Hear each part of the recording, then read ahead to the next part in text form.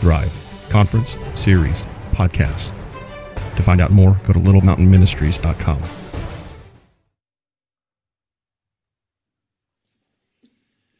Amen, church.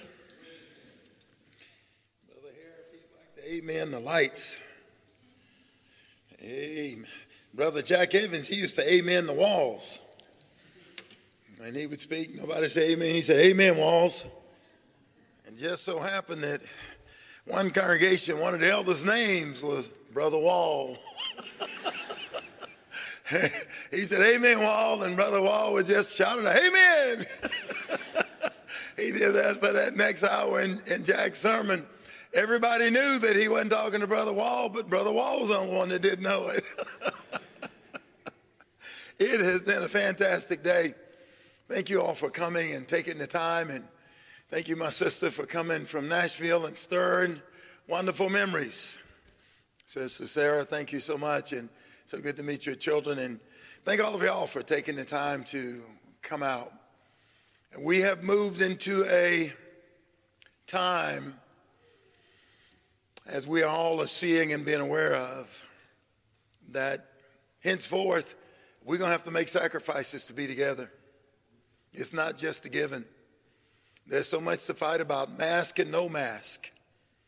That is causing problems in the body around America, as I am hearing and seeing and experiencing. And with the fear that's in our communities anymore, we're no longer going to have to be a people who say, come and see, as Philip said to Andrew when he says, can any good thing come out of Nazareth? We cannot be a fellowship anymore to say, come and see our preacher and come and see our building. We're supposed to be a people that go and tell. Some of the people are going to fear us because they don't know what's going to happen when they die. They don't know what's on the other side. They don't have those answers. And so we're going to have to build personal relationships with them, because so many times they feel like we bring them up here and told the preacher to sick them. Well, they get beat up by a total stranger. They don't know the minister. They know you. They don't know a lot of the people sitting here. They know you. And so we're going to have to get back to what I call personal relationships, that a lot of lessons that have been going on are talking about, where we ourselves cultivate that relationship and begin helping someone come to know the Lord. That's why I threw it out on ease there. This is kind of a process that I go through with young men that I work with and are trying to help them grow and develop. I take them around with me. Some years ago when I was teaching at Louisville there where Jeff Jenkins is, I was teaching a college class, and a young man walked into class. I know he was new because I hadn't tasted him before. Amen? He was Hispanic. His name is Travis Miller. I had never met a Hispanic young man named Travis Miller. And so I took him, started taking him around with me after I kissed him. He's like, you kiss me. I said, don't be shocked. I kiss a lot of ugly people. And so I took him to a high school with me. I would go to different high schools in the community. If we had Christian kids there in the 9th, 10th, 11th, 12th grade, I'd go up and have lunch with them. So I took him with me on occasion. And I introduced him to the football coaches. They made me the chaplain there at Marcus High School in Louisville. Brother, Mr. Brian Irwin, he was not a member, but he had asked me if I would be the chaplain, though my son played at a school up the road. I said, sure. So I took Travis with me, and they had an Hispanic young man on the football team. And he asked Travis his name. He said, Travis Miller. He said, you're Hispanic. You can't be a Miller. It must be Millerez. Anyway, Travis came to me after taking him around and him seeing what I did and doing evangelism, Jesus like with the apostles. He said, I haven't heard a lot of this stuff you're talking about that Brad just talked about. He said, I hadn't heard a lot about the gospel. You talk about that a lot, the death, burial, and resurrection. Yes, sir. He said, this is new to me. He said, my parents divorced when I was about 10 years old. Me and my younger sister, and he said, that's the last time we darkened the door of a church building in the Church of Christ. He said, I don't remember learning a lot of this stuff. He said, I just graduated from Texas A&M. He said, could you do me a favor? He said, could you walk me through your E's? And so he started traveling with me.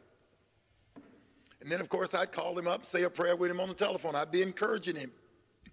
I'd go and have lunch with him. He continued to come to some of the classes that I was teaching. He said, okay, now, could you do me a favor? He said, could you begin teaching me like you would teach a lost person? And so we went through that process. As I encouraged him, I wanted to start helping him get established in his skill set. You lead prayer. I always start young men off with leading prayer. That's usually not as threatening. You don't have to get up in front of a bunch of people. And I do like what Jesus did. I do this privately because I don't want to embarrass them. I don't want them to be ashamed to get up in front of brethren. I want them to count that as a blessing, to be able to get up in front of the brothers and sisters and sing or pray or teach. And I believe it is a blessing, and I believe it is an honor. I didn't see it that way in the beginning because they just threw me in and said sink or swim. I don't want anybody else to have to go through that. It was not comfortable in the beginning when I started out trying to learn how to be a servant of God. And so as I walked him through the process of which I teach these E's, he said, okay, now, can you immerse me? And so I did. He said, okay, now for the next 3 years, can you walk me through these? And so for the next 3 years, we walked through these E's. And I get these from Jesus. Because so many times a preacher leaves the congregation without preparing them for his exit. So many times an evangelist or a minister will have to move away, or that person moves away. I want to prepare people for my leaving. Didn't Jesus say in John 14, I'm going away? Don't let your hearts be troubled. Believe in God, believe also in me and my Father's house. How many mansions that I'm going to prepare a place for you? And if I go to prepare a place for you, I will come again to receive you into myself, that where I am, there you may be also, and whether I go, you may know the way. They said, Lord, how know we the way? He said, I'm the way, the truth, and the life. No one comes to the Father but by me. John 14, 1-6. Jesus prepared his disciples for his exit. And so with a lot of these young men that I work with, I start trying to prepare them for an exit. Either they'll leave or move away. I will leave or move away. I want to make sure that they understand this is a process. And I expect them to find someone else and go through this process with them, with these E's. I see that with Jesus. He's taking these men around with him. Luke chapter 5, Peter jumps out of the boat after he tells them to cast that net on the right side of the boat. And a great number of fish come in. He said, Lord, depart from me, I'm a sinful man. I can envision the other guys on the boat just bending over, hee-hawing like nobody's business. When Peter said, Lord, you need to leave, I'm a sinful man. Peter, we know that about you too. But the beautiful thing was Peter was willing to admit that. How about you? That's one of the things I do know that's hard for a big man, to admit fault and to show emotion. Because our society tries to tell big men that you don't cry. A man don't cry. A man don't say all this I love you stuff. And yet here's a big man doing such. I guess I studied, in doing some character studies, I studied a lot about Peter. I studied a lot about King David. Just a lot of these men, or Samson, great men of God from of old, and then Peter here in the New Testament, pulling in 153 fish. Who else would sit down and count 150, Peter? he wanted everybody to know he was, yeah. But I learned a lot from this large man, because in 1 Peter chapter 5, he becomes a shepherd. Nothing is said about Miss Peter. Don't have to. If somebody can go from Luke chapter 5, as rough as that dude was, to a shepherd, Miss Peter was something. He had a special mate, a sweet woman, and having children. I'll turn over to Matthew chapter 8. I want to talk a little bit about this. Again, an encounter that Jesus has. I like to read these gospel encounters that Jesus has had because I gain insight. Matthew chapter 8. And I began at verse 5. Now, when Jesus had entered Capernaum, again, he encounters a centurion. He comes to him, pleading with him, saying, Lord, my servant lies at home paralyzed, dreadfully tormented. And he said to him, I will come and heal him. Isn't it amazing how sometimes, like the story we read earlier in John 4:46 and following, he just told the man to go home. His child was healed. Jesus didn't go to his home. There was somebody already in his home that had an established relationship. Here Jesus says, I will come. And now there's some lesson that's going to be learned. Verse 8, the centurion answered and said, Lord, I am not worthy that you should come under my roof, but only speak a word and my servant will be healed. What faith. A lot of these centurions, Roman centurions, they were in charge of 100 men. They didn't get that position because their daddy had status in the community. These guys were seasoned warriors. And that's why they had 6-inch spikes in their boots, because their swords were swung like baseball bats. Zorro wouldn't have survived in this kind of battle. And they were sharp on both sides, so they swung going and coming. In fact, the style of kickoff we get in football comes from soldiers marching, Roman soldiers, because you had to stand far enough apart that when somebody swung their sword back and forth, that you were far enough away from them that you didn't kill your teammate.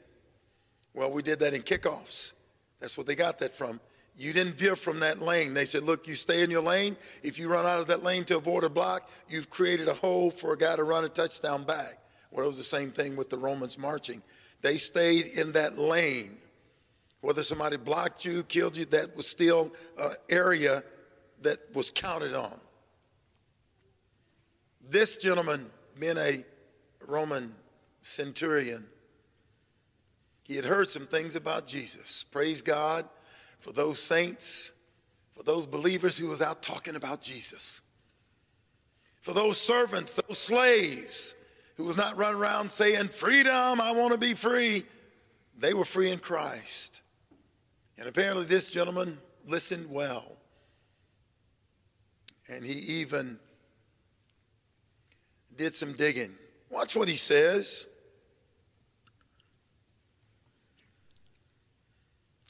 In verse 9, he said, I also am a man under authority, having soldiers under me. I say to one, go, and he goes, to another, come, and he comes, and to another, do this, and he does it. If you are who they say you are, sir, you don't have to come to my house, because I understand authority. Wow. Matthew 7:28, Jesus didn't speak as the scribes and the Pharisees, spoke as one having authority. If what he has heard is true, if what these people are saying about you is true, sir, I understand authority. I say a soldier to a soldier, do this, and he does it. Come, and he comes. Do this, and it is done. I understand authority. Wow. How moving. There wasn't a lot of people that made my Lord marvel. But here's someone that made Jesus marvel. Verse 10, when Jesus heard this, he marveled and said to those following him, assuredly I say unto you, I have not found so great a faith, not in all of Israel. Here's a Roman centurion, and Jesus says the man has the greatest faith that he's seen in all of Israel. And I asked a gentleman one time, I said, was he baptized? He said, no. I said, man, you must be smoking something. Jesus ain't going to tell an unbeliever he's got greater faith than anybody in all the world. Yes, this man was immersed. You see, once John the Baptist came on the scene, you couldn't be saved without John's baptism. We saw that earlier in Luke 7:30.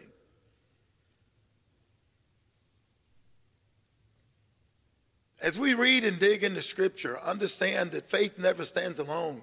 Repentance is a part of faith. Confession is a part of faith. Baptism is a part of faith once John's ministry began. Mark 1:4 and Luke 1:7. John's baptism was for the remission of sins.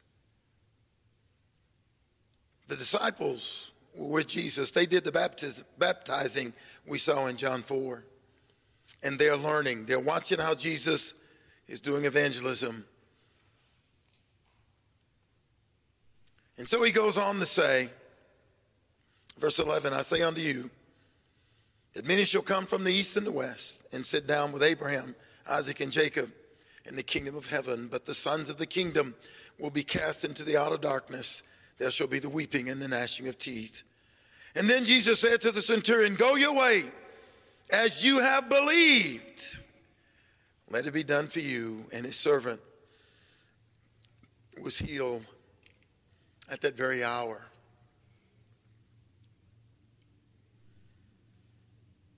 A young girl gave me a card once as I was leaving a particular area. And it just simply said, great men are unpredictable. Well, here is a great man. And I've often wondered how I would react being around Jesus, because he was not predictable. Go your way. Your servant had been made whole. I mean, here's an individual that's been learning some things. As we learned through the other Gospels, this centurion had built the Jews a synagogue. The elders came and spoke on behalf of him and said, hey, he loves our nation. He has built us a synagogue. Here were some believers who were volunteering information about this individual. And in what humility, he said, I'm not a man. I'm not worthy that you should even come under my roof. What humility. But sir, I understand authority. If you'll just speak the word, if you are who they say you are, my servant will be healed because I understand authority. When I went to Papua New Guinea, I had done 10 years of evangelism in America before I went to Papua New Guinea. But in going over to Papua New Guinea, most of the missionaries wanted to go out to the villages. The people had no more than a third grade education. Bless you. The people had no more than a third grade education, and they wanted to go out to the villages because you could go out and baptize 1,000 people. I mean, they practically ready to jump in the water. Because then they needed pants, they needed shirts, they needed chloroquine, it's called, malaria medicine. They had great needs. And after being in the mission field for 2 years and seeing these people, how quickly they were being immersed, but none of those missionaries were going back to ground those people. None of those missionaries were building relationships with these people. And so in 1985, we baptized close to 1,000 people. 3 months later, we couldn't find them with a search warrant. And so after 2 years, I said, look, I'm done going to the villages. We got a congregation here of 400 members. They give $20 every Sunday. The missionaries had to have a separate collection, and our collection was $3,500 just from the missionaries. So guess who was calling all the shots? Yeah, follow the money. I said, we're doing a disservice to these people. I said, these congregations in this country, they need quality men and women. We're doing a disservice by going out and just loading up these buildings with people that's going to need you for the next 30 years. And you're coddling them. We've got to teach some of their people that's educated. We got to teach indigenous people in their country that's going to live here, that was born here, that's going to die here. I didn't come here to die.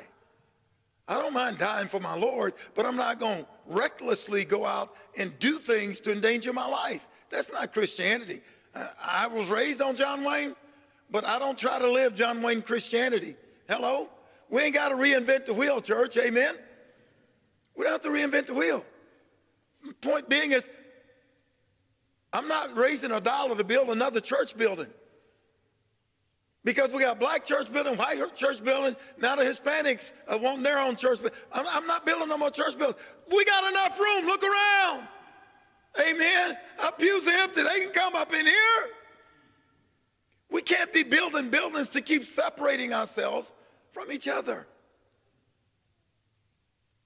And now we got buildings and brethren in this building and that building, and how many do we need in a town? How many pro football teams live in the same town? As Brother Harrop was pointing out, and Brother Barber and others, we got to get back to loving. I got 8 sisters. And before I turned 18 and left home, you couldn't have convinced me that I would ever love those girls. We thought about everything. We didn't have 11 plates. We didn't have 11 chairs. We didn't have 11 beds. We had to triple up. Not just double up, triple up. I didn't know that all of those tough times was building love. And we're going to need some of that tough love. As I talked about earlier, not carrying our feelings on our shirt sleeves. When I first became a Christian back in 1900, and none of your business, the only guy that was spending time with me was the young man that had taught me the gospel. But he had a wife and he had children, so I couldn't hang out with him all the time. And it was like, man, when I first became a Christian, I only knew one place to sit, on the front bench. Well, I would come to the building. I didn't have a car and didn't have money for gas sometimes. I'd come in 30 minutes late, sometimes 40 minutes late. But I'd walk in and walk all the way up on that front pew. And people always wonder, why do these football players, they come in late, but they always walk to the front pew? You ain't never seen a second bench on a sideline on a football team. There's one bench. If there's a front one, that's the one I'm supposed to be sitting on. And I come right up there and fall asleep. Because Sunday was my recovery day when I was in college from getting beat up all day Saturday. And then when I became a Christian, it was hard for me to stay awake on Sunday because that was the day I got beat up. After that football game and my adrenaline slowed down, Monday was our day off because I couldn't even blink my eyes on Monday morning. It hurt to blink because for 4 hours I'd been hit from head to toe. Everything was sore. It hurt to blink. It hurt to cough. And so I remember I got up and went and got a drink of water because I was getting sleepy. And I noticed there was a young man in the congregation. He would always come 15 minutes late. He'd always leave 15 minutes early. His daddy was an elder, Douglas Wheeler. I didn't know anything about Doug, but he was close to my age. And so I decided one day I got to find out who this dude is because I can't meet him because he comes after everything started, 15 minutes late. Then I can't meet him because he leaves 15 minutes early. So he was just clocking in because his dad was an elder. So I got up in the middle of the sermon and I walked back there and sat next to him. And of course I got the end, so I trapped him on the inside. He couldn't get out. So sure enough, 15 minutes till, he got up to leave. And I went out in the foyer with him. I said, my name's Willie. He said, I'm Doug. I said, good to meet you. And he kept trying to get loose, and I wouldn't let his hand go. I said, I need to get to know somebody here my age. I said, I'm picking you. He said, well, we need to get together. I said, now you talking turkey. And he went to try to pull away. I wouldn't let go. I said, okay, when? He said, how about tomorrow? I said, that ain't going to work. He said, how about next week? I wouldn't let go. And I got a grip. He said, how about tonight? I said, now you talking turkey. So I let him go. That night we met together at midnight and we played tennis until 3 o'clock in the morning.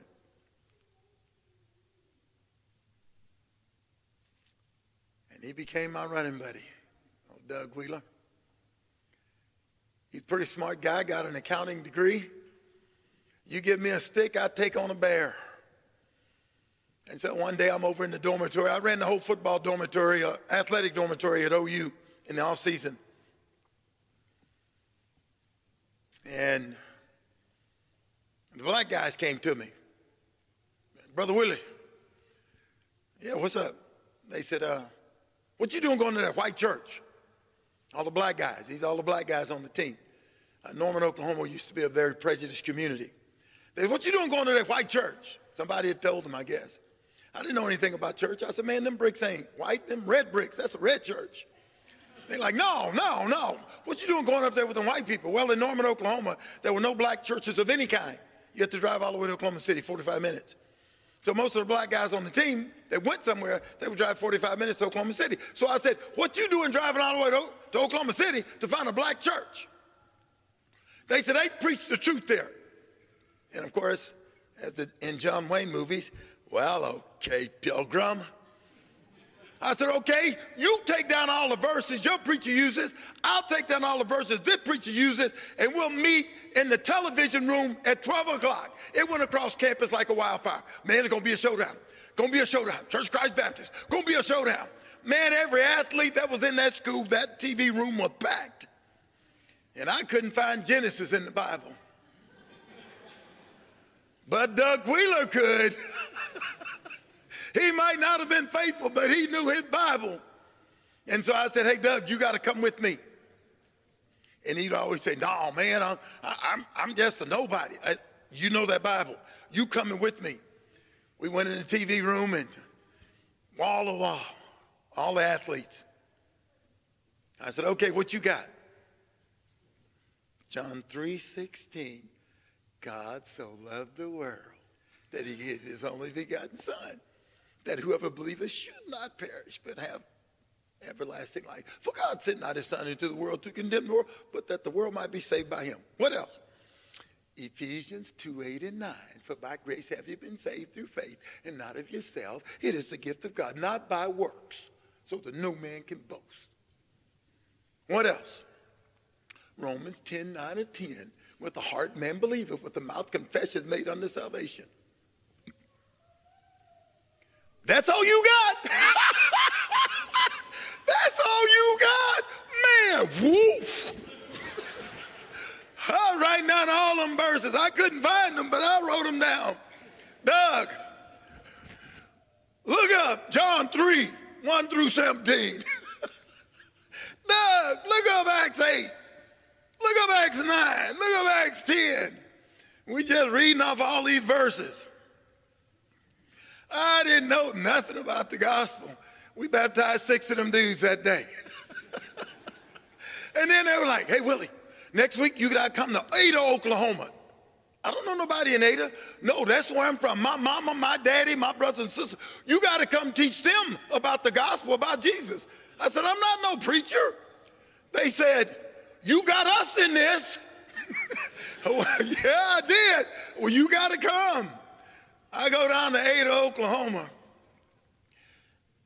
That girl's mama has called every denominational preacher in town. We got 9 denominational preachers in that house.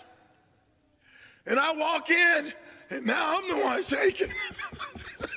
I still can't find Genesis. How did I get in this situation? Man. Fortunately, they called a brother from the Church of Christ. We went from 11 o'clock that morning to 11 o'clock that night. Robbie Stewart was Teacher of the Year at Michigan State.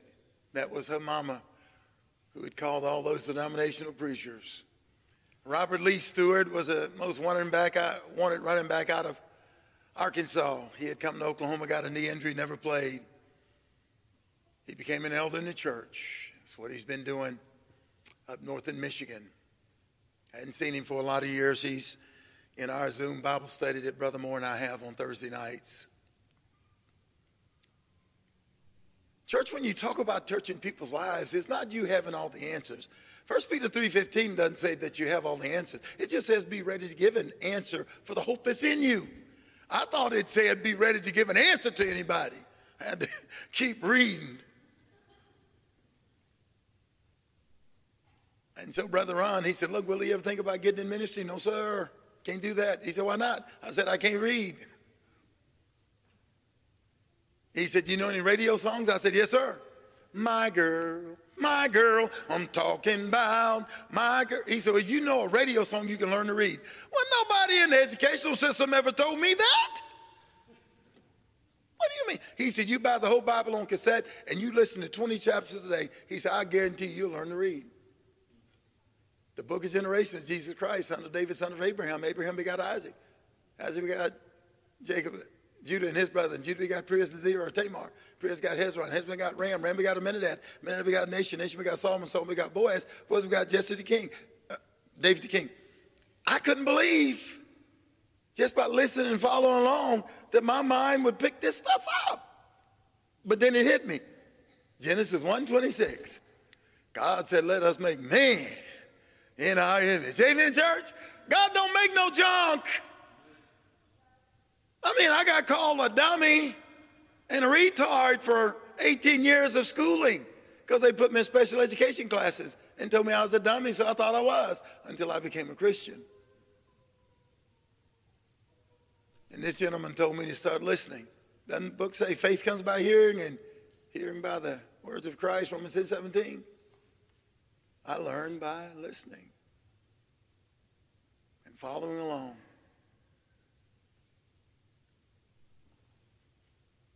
I said, Doug, look, man, I got to learn more Bible. I can't go back to football. I said, I'm going to quit football and I'm going to go to a Bible school somewhere. Why don't you quit? I mean, after you graduate here at OU, let's go. Let's go to school somewhere to learn the Bible and let's shake up this world. He said, no, man, I'm going to be a farmer in Cherokee, Oklahoma. I said, the Lord's got enough farmers. We need some sowers.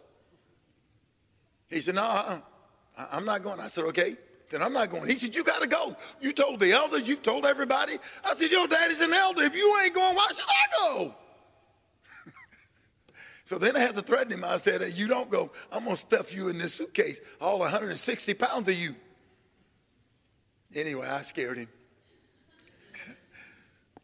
We went down to that Bible college, and you talk about somebody focused. Okay, Wheels, because I always called him the wheel in the middle of the wheel, because when he preaches, he spits on the first 5 rows.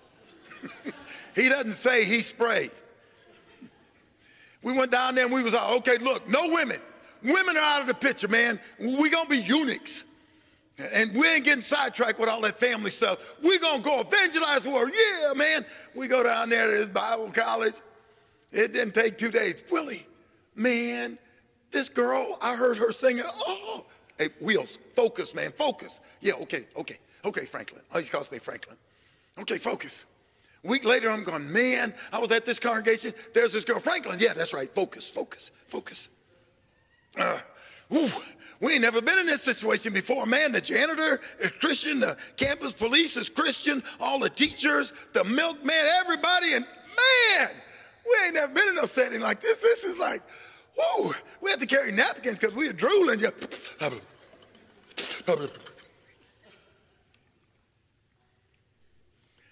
It didn't take but a year, and he said, Franklin, what's that wheel in the middle of the wheel? He said, I'm getting married. Doug, we're going to be eunuchs. What happened? He said, I'm going to get married. A wheel? You going to leave me? Yep, I've had enough of you. I'm getting married. Doug and I have been together for this April 26th, it'll be 48 years. I've been preaching across the brotherhood in primarily white churches of Christ. These past 48 years, this April 26th, he's been going to Africa. Never in our wildest dreams that he think he's a white guy that God's going to send to Africa, and I'm a black guy that God's going to send to the white brethren around the world. God is amazing. I understand now why Paul was the apostle to the Gentiles. He had to learn how to eat a hot dog. Amen. Paul wasn't in the habit of eating hot dogs. He had to grow. But Lord, I know the Jews. I know what they teach. No, you got to go where you're going to grow. You don't have to grow because you already know that stuff.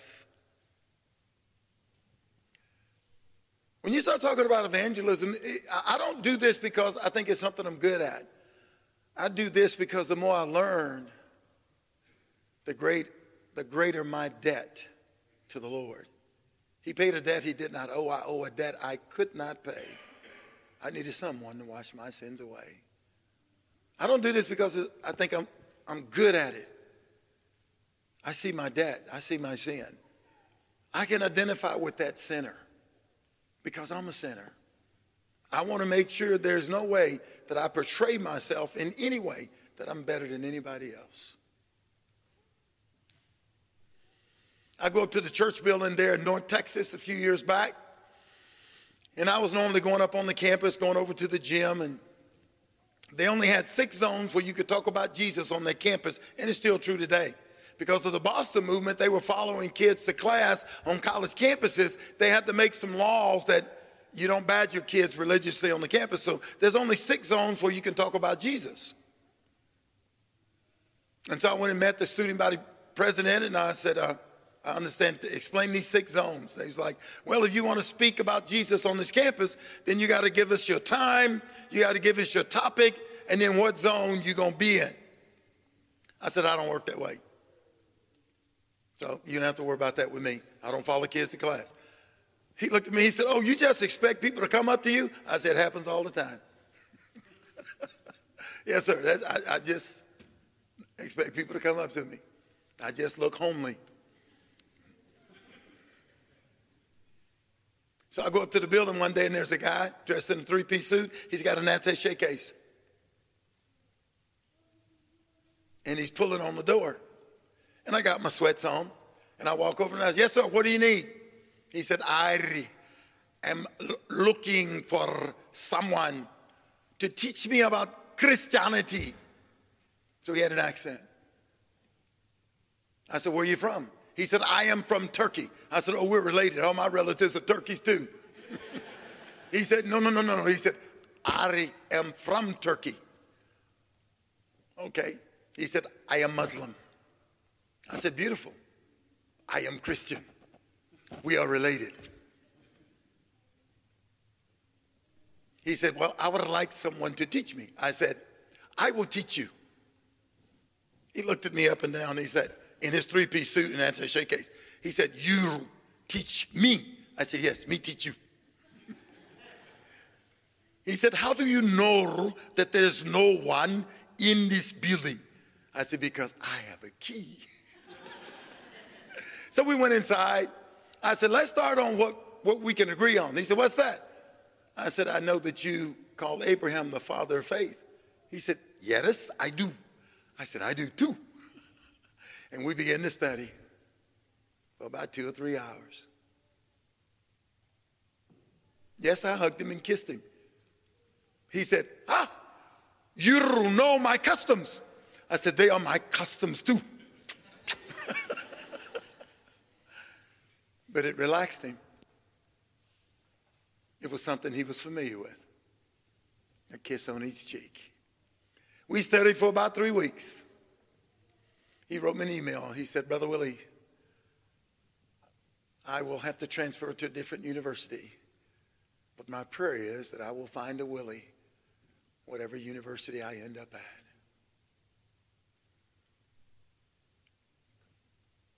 You see, church, a lot of our faith is a lot like laughter, and it's a lot like tears. They are universal. Tears and laughter, you don't have to translate them. They speak for themselves. There are people who can perceive when you care. They can perceive when you are genuine. They can perceive when you are passionate about something. That's why we can move, folks. That's what evangelism is all about. When you're just so full of this knowledge, of this passion for Christ, that it oozes out of you even when you're not thinking about it. We walk into a restaurant down in Alabama, I don't remember where, and it was after services on a Sunday morning, and there's a little 4-year-old, the daughter of one of the preachers, and she said, Uncle Chocolate? She said, you give kisses? I said, well, the guys. I said, girls are my nieces, so I don't worry about girls. And so she turned around, and there was a little girl sitting behind us. She said, is she your niece? I said, yeah, she's my niece. So I looked at her and smiled. She was stone-faced. Anyway, we began to visit some more, and the little girl brought it up again. Is she your niece? I said, yes, she's my niece. And so I said, Tony, come on. Tony and I had a thing that we do. He came down to my level when I couldn't get up to his. With a strong arm, he lifted me up to show me what living is. He'll come down to your level if you'll open up the door. He wants to make your life worth living. That's what he came down for. And I look at the little girl, 5, 6-year-old. I said, what do you think? She said, eh. Said, man, you people are tough in Alabama. But there were some college kids there, and they all started clapping. Well, that's just an invitation. So I walked over to the table. I said, what you clapping about? You ugly too. Began to talk to them. Tony and I set up Bible studies with all 6 of those kids at that table. They were just shocked that we would sing at a restaurant. I wasn't purposely trying to find somebody. It's just that when this little 5 or 6-year-old kept asking me if all little girls were my nieces and boys were my nephews, she turned around and pointed at somebody, so I went with it. Let's see where it goes. Isn't that a song? Come on and ride with it, see where this, yeah, I try to see where it goes. Look at Jesus. I mean, he knew these encounters were coming, but his disciples did, and they get to observe a centurion. This is a soldier. This is a man who's been in battle. He is a seasoned vet. He has men under him, and he knows how to stress authority and command and the chain of command. And he comes to Jesus, and we get the rest of the story. Now, do you think this centurion is going to go back and just go back to who he was being before? I don't believe so. Nobody had to tell me or Doug that we needed to alter our careers.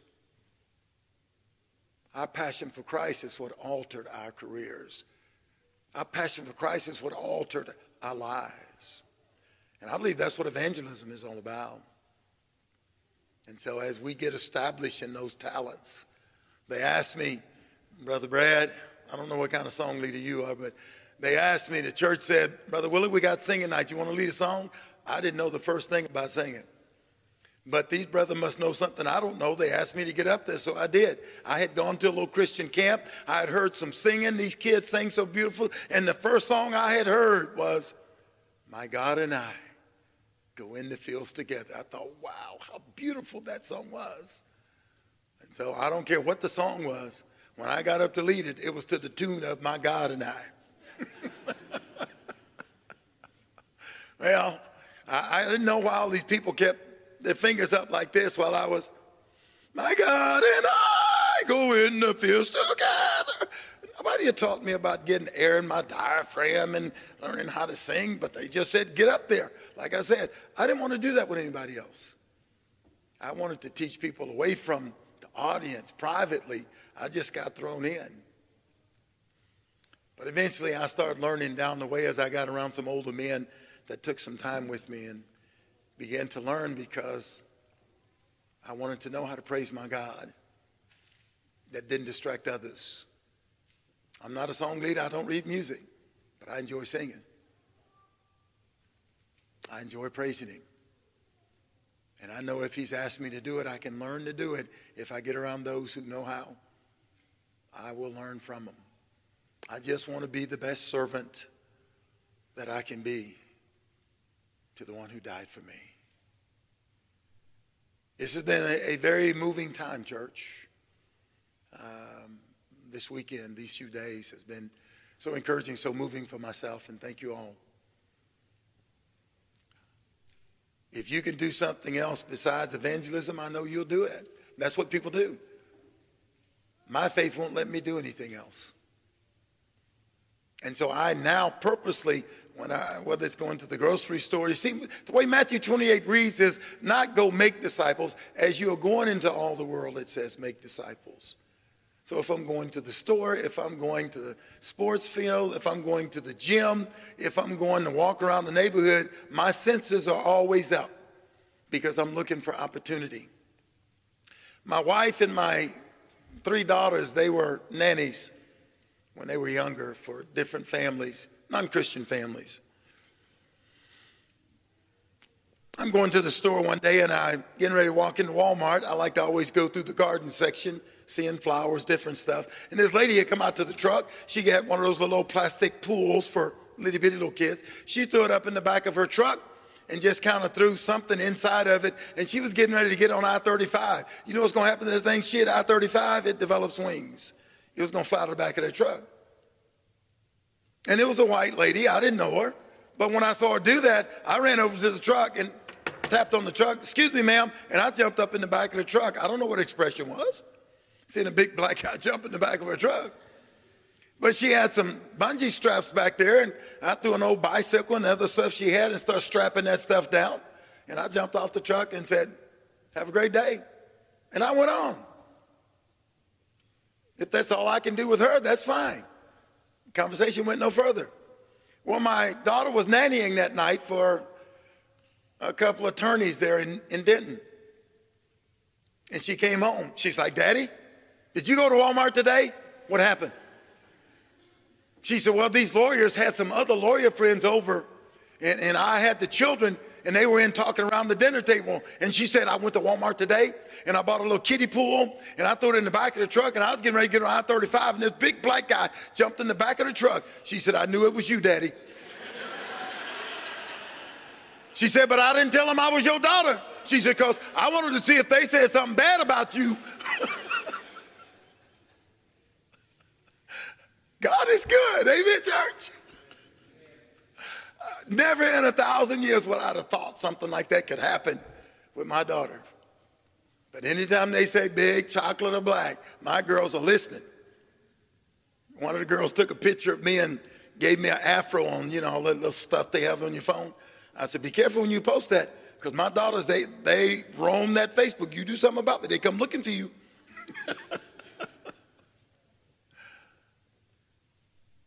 Evangelism is no more than you being aware of those around you and being able to see their needs.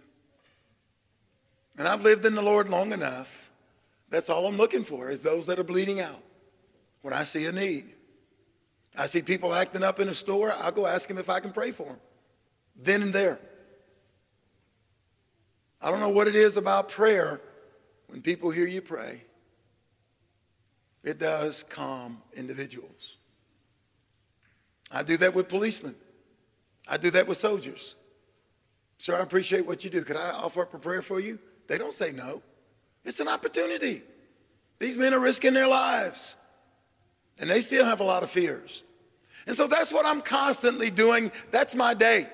That's what I get up every day doing.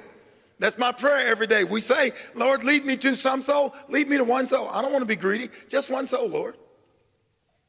And so one of the brothers in Tennessee, he came to me when we moved there, and he said, "Willie, can your son be on my 9-year-old baseball team?" I said, "My son's only 6.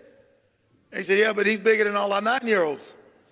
I said, "Well, sir, I need to let you know something. This is a package deal. You don't act right, I will come after you, brother." Well, sure enough, the first game we go out, they got my son playing third, and he's over here screaming and yelling, got tobacco in his mouth. I don't roll that way. I opened the gate, walked out on the field. "Son, let's go." He said, "You can't take him." I said, "You watch me." I grabbed him by the hand. We began to walk off the field. He came up with Mr. Franklin. He said, "Please, could you let him finish the game?" I said, "Sir, why did you want us on this team?" He said, "I wanted you and your family to help me convert my other coaches. None of them are Christians." I said, "Brother, you ain't converted. Let's start with you." I said, "Can you spit that dip out? That's not the conduct of a man of God, a godly man. I don't want my children around that." And I said, "I'm going to stand next to you because I expect you to be calm out here. You're representing Christ." I said, "I was converted while I was in sports. This is not the kind of conduct. If you're going to give up Jesus for baseball, baseball's your Jesus." I said, "I'm going to stand next to you too, in case you act up, because I will give you a hickey. I'm not a violent man, but I can bite and chew on a neck." Amen, church. Well, sure enough, we baptized 6 of the coaches and their wives. And that gentleman became a youth minister at one of the churches there in Murfreesboro for a period of time. So as Brother Brad spoke about, so I do speak about. I love my family, but that don't mean I won't be tough on you when I need to be. And that doesn't mean that you won't be tough on me when you need to be. Bring it on. That ain't going to make me leave, because you can't be tough on me than my mama was and my 8 sisters and 2 brothers. Amen. And I still call that home, and I still have precious memories. And now at my age, I don't remember nothing bad about my mama. I don't remember the good stuff. Amen. And so when I was trying to convert my mother, I quit buying cards for her. And I started writing my own cards for my mama. Here's one of the last ones I wrote to her before she passed. It was entitled, Looking for Your Approval. When I was a little boy, I put on my 6 guns, played cowboys and Indians, and had lots of fun. Still, Mama, I was looking for your approval. New clothes, new shoes, off to school each year. Oh, how good you look, my dear. Still, Mama, I was looking for your approval. Going off to college, playing in football games, being in national television, getting all kind of fame. Still, Mama, I was looking for your approval. The wedding was today. Then came the kids. Then came manhood. Wow, Mama, look what I did. Now that my life stands unremoved, I have only one question, Mama. Do you approve? She called me. She's like, boy, you made me cry. I said, yeah, you made me cry. Payback. I was pulling at her heartstrings. I was writing poems about things that had happened when I was a child, being reared by her, because I knew that would get to her heartstrings. And so till the day she died at 85 years old, I was writing my mother personal poems. I was using them to try to evangelize, evangelion, to try to get this message to her, if I could just get her heart open to the gospel. Remember what the scripture says about Lydia? And the Lord opened her heart. And so, church, there are ways we can do that with people that we are cultivating those relationships with and interacting with. And someone was doing that with the centurion. And he heard about the man Jesus, and he came to him when one fell sick. And I know there was somebody at his house that was going to keep teaching him. I believe that servant was dear to the centurion because he had been teaching the centurion about Christ. And that's why when he got sick, he went to the very individual that servant or that slave was talking to him about. So he would continue those teachings after returning.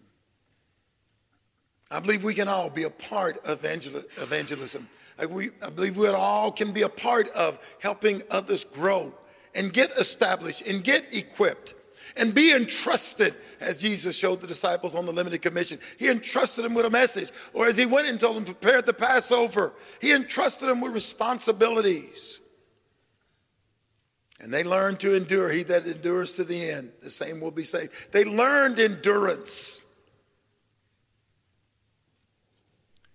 As I began to look at Jesus' life and those he trained, I just tried to follow some of those procedures in helping grow other men, my children, my daughters, in serving Christ. I do hope something has been said to encourage you, to uplift you, to spur you on to love and good works, to knit you closer together with this family, because we represent heaven right here on earth. I love my family.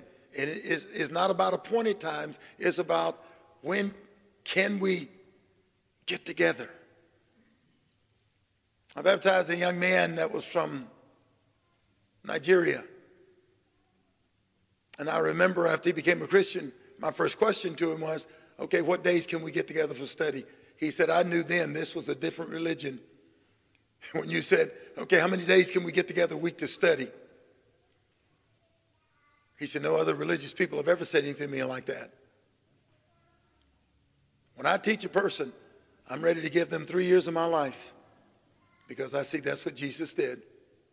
They're going to be in my home. They're going to get to know my wife. They're going to get to know my children. And whatever I have, it's theirs. We're going to share that with them. Food, clothing, time. And after 3 years, I've never had any problem of encouraging these young men and women to be involved in evangelism. It's only natural because that's what we've lived before them for 3 years. And so it takes your life to train and teach people. Jesus took his life. Jesus gave his life. And it's a tool, and we've learned from it. And I believe that we can still teach each other and help each other as well. Learn more insight.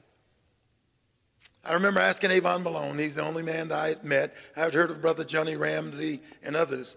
But Avon Malone was the only man I had met that had the whole New Testament memorized, cover to cover. He had a photographic memory. He was one of my Bible teachers. I had never seen him crack a Bible in the 20 years I had known him. Just an amazing individual. And I was like, that's what I want right there. I wish they could be like some of the prophets where you could just eat the scrolls, but it's not. And so I asked him, Brother Malone, how do you do it? Give me the remedy. I want that too. I want to be so full of scripture, if I'm ever cut, I want to bleed verses, was my statement. He said, use it or lose it. I mean, that was over my head. I'm looking for something theologically deep. Use it or what? Use it or lose it. It took me about 10 years to catch on to that.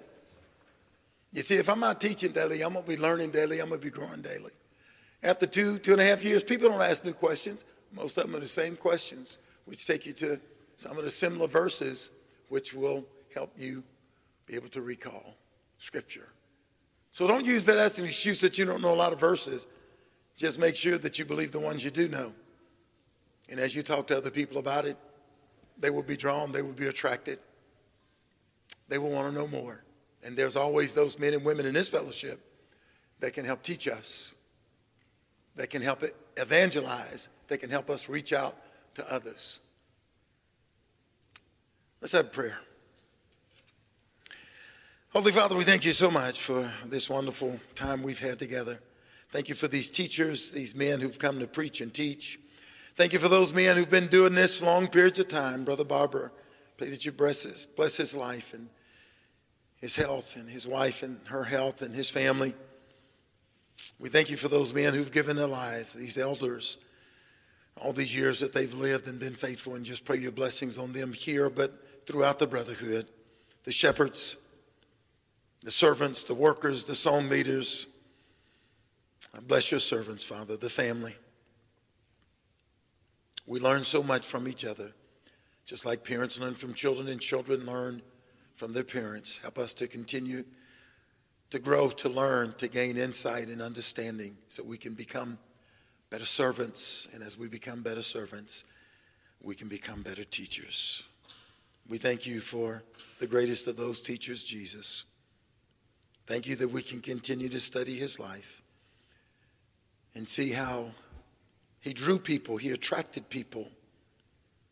He was able to reach people. He was able to love people. He was able to change destinies of lives just because of the way he loved you and served you. Help us to see, Father, therein lies the power. It is in our connection to you, our being knitted together with one another, our closeness, our oneness that we desire with you and each other. Bind us together in love. Continue to use us wherever you can to help others come to know you, Father. It's through Christ we ask forgiveness, and we ask this prayer. And the church said, amen.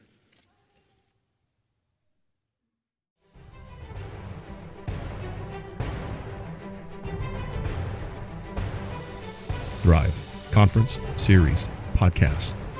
To find out more, go to littlemountainministries.com.